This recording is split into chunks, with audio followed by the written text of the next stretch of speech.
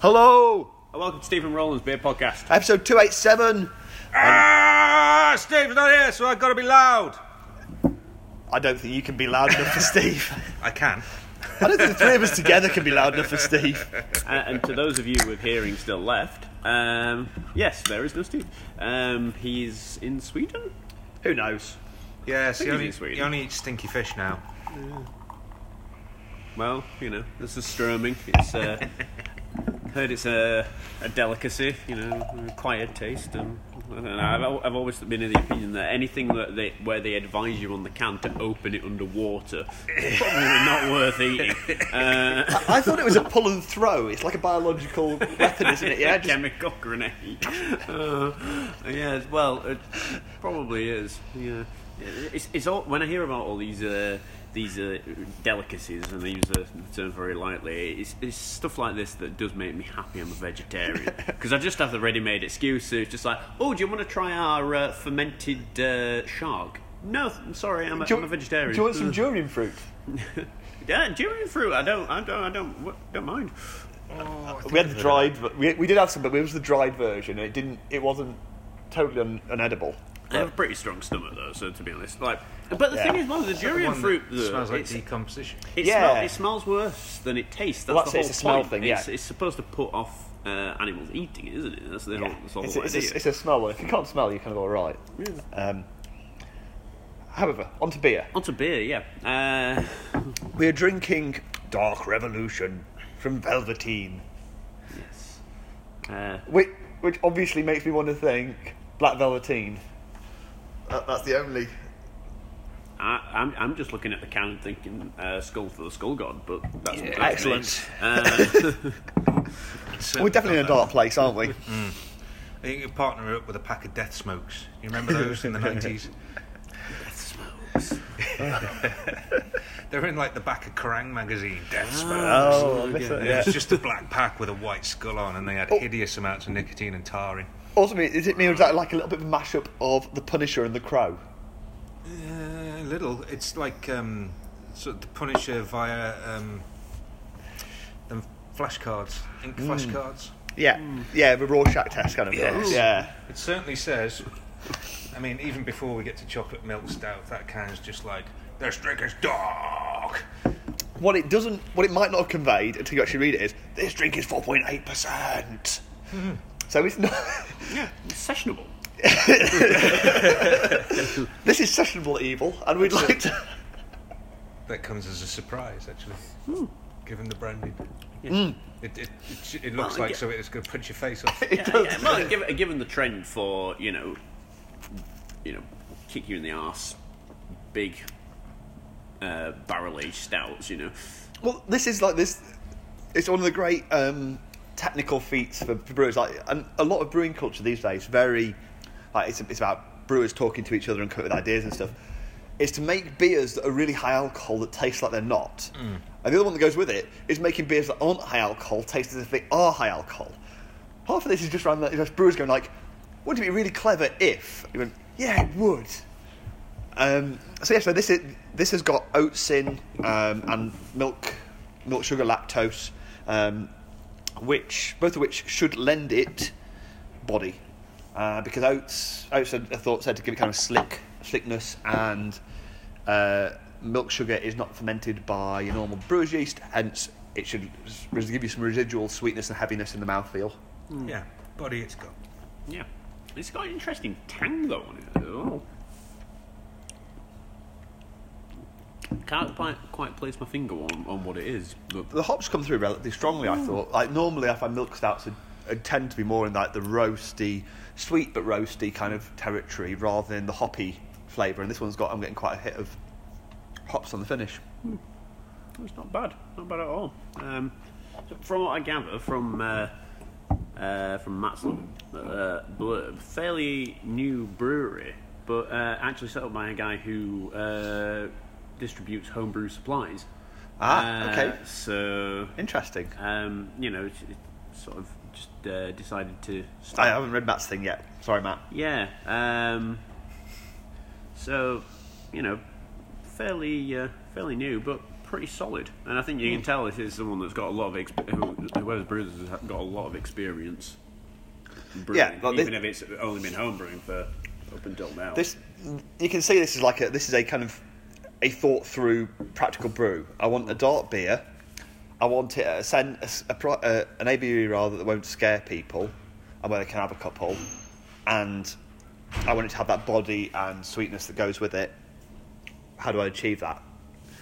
Yeah, boxes ticked. It's pretty good. Target hit. I don't really think I've got much else to say about it, to be honest. And I'm actually quite. As I've got to say, I'm not a big fan of stouts. Was well on the record by now, but I'm quite enjoying that. Yeah, that's pretty good. It's not overly kind of roasty, so there's a little bit there. But it's not overly over the top. The bitterness is there from the hops, and there's some hop flavour there as well. There's a lot going on. I get that sweetness, but it's not overly sickly. Not too complicated. Yeah. Things blend in so well you barely notice. For me, it comes back to what I think is like sessionable. Years ago, I thought, like, trying to define what is sessionable. Everyone says they want sessionable beers. For me, sessionable is like this perfect balance between easy drinking and complexity. I don't want something that's so complex I'm going to be like, oh god, it's overwhelming. I want that just level of complexity that I have a swig of it and the back of my brain goes, yeah, that was nice, but there was something there. Have another taste. Yeah, that was nice, but there was something there. Have another taste. It just like keeps tempting you and teasing you to go back and taste a little bit more. The hooks are in. Yeah, and you should get to the bottom of the pint and realise you've drank it all trying to work out what it tastes like, and you haven't noticed, so I'll have another one of those.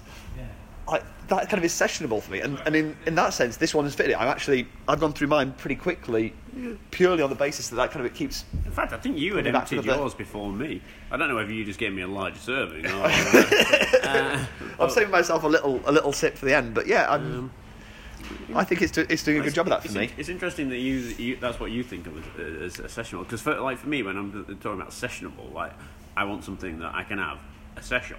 So I can have 10 pints. And I don't want something I get bored on. If it's just like some of the IPAs, for example, I might like them, but if they're very one-dimensional, I'll have a couple, and I'm like, I don't really want to keep drinking this. Whereas some of the best beers I've had, the ones that I think are really good, and some of the English bitters, what you might call them, fit into that group. Some of the pale ales, for that matter, my favourite ones. They're just like there's enough going on to hold my interest, as well as having a percentage that I can keep going at, as well as being able to, offer. I don't get overwhelmed by it and think, oh god, that was a bit intense. I need to something else a bit different now. I just want that balance. Is key, I guess. Yeah, no, I mean, like anything that's aggressively hoppy. Anyway, I don't think I'd want to have a session on. So yeah. I'm not really an IPA session kind of guy. And for me, I guess it's a personal taste type of thing. But like some of the saisons that I really love, I wouldn't want to do a session on saisons. I can. There are some of them that are just like where the yeast complexity for me is just what I will keep. Particularly some like the Montage, which are one of my all-time favourites. I had a pint of it. I discovered it came in pints, which was very exciting. It comes in pints? It does. It comes in pints. To quote a Hobbit. You're going to find out you've got an elf fetish next. Wow. In the case of the Samwise. It's all right, Glenn. They already know about that one. But for me, that was a great example of it. It's just there's enough there to hook me back in without there being so much one characteristic that's so intense that it leaves me needing something different. It's not too powerful, man, because that's what you get with a lot of stouts. They're just too dark. Yeah. Too heavy in a way. For me, I could quite happily kick back and just have a few of these. I think this one treads a line. Yeah. Yeah, I agree. I'm pleasantly surprised by this. On that note, I'm going to give you a score. We're on a ring pull again because we're in a can. The demise of the bottle. How you have ruined our themed rating system. Drop the can. Drop. Like a mic drop, but less. You've got quite a lucky balance on that was that good, as well. Yeah. I'm enjoying this. It's one of those that I could quite happily sink a few more of. And I'm, genuinely curious to try more from Dark Revolution if I get the chance to come across them. I'm going to give this an 8. Yeah, I'm more impressed as I drink it and think about it, actually, because I must admit the brand and the look didn't super excite me. I can understand why you'd go for that as having an appeal, but it pulled my eye. And on closer look, I've noticed the birds that form the image now. yeah, that's I like that idea, but I don't know it. I don't know. I guess it didn't look like the kind of thing that would necessarily really click for me, but actually, I'm really pleasantly surprised. I think the technique has been pulled off really well. There's a great balance of stuff going on there. I definitely want to drink more from the brewery. It's definitely showed off well, and I've actually enjoyed that a lot more than I was expecting to. I think I'm in the mood for a beer as well. That really helps. But In a tough day, as You've got the flavour now. well played, and I'm going to go for 8.5. Yeah, it was tasty. It's good. You're scoring well. I was thinking more like a 7 for me. Okay. I don't want to get too far into it, but yeah, like you, I'm not the greatest fan of stouts, and the graphics would pull my eye, and then my brain would go, "That's a stout, surely," and then I'd walk away. But having tasted it, yeah, it's pretty good. Really good. No. Well played, and Dark Revolution. Yeah. Yeah, Be enjoyed interested that. to see what else they do. Shut up and drink them. Yeah, we're done.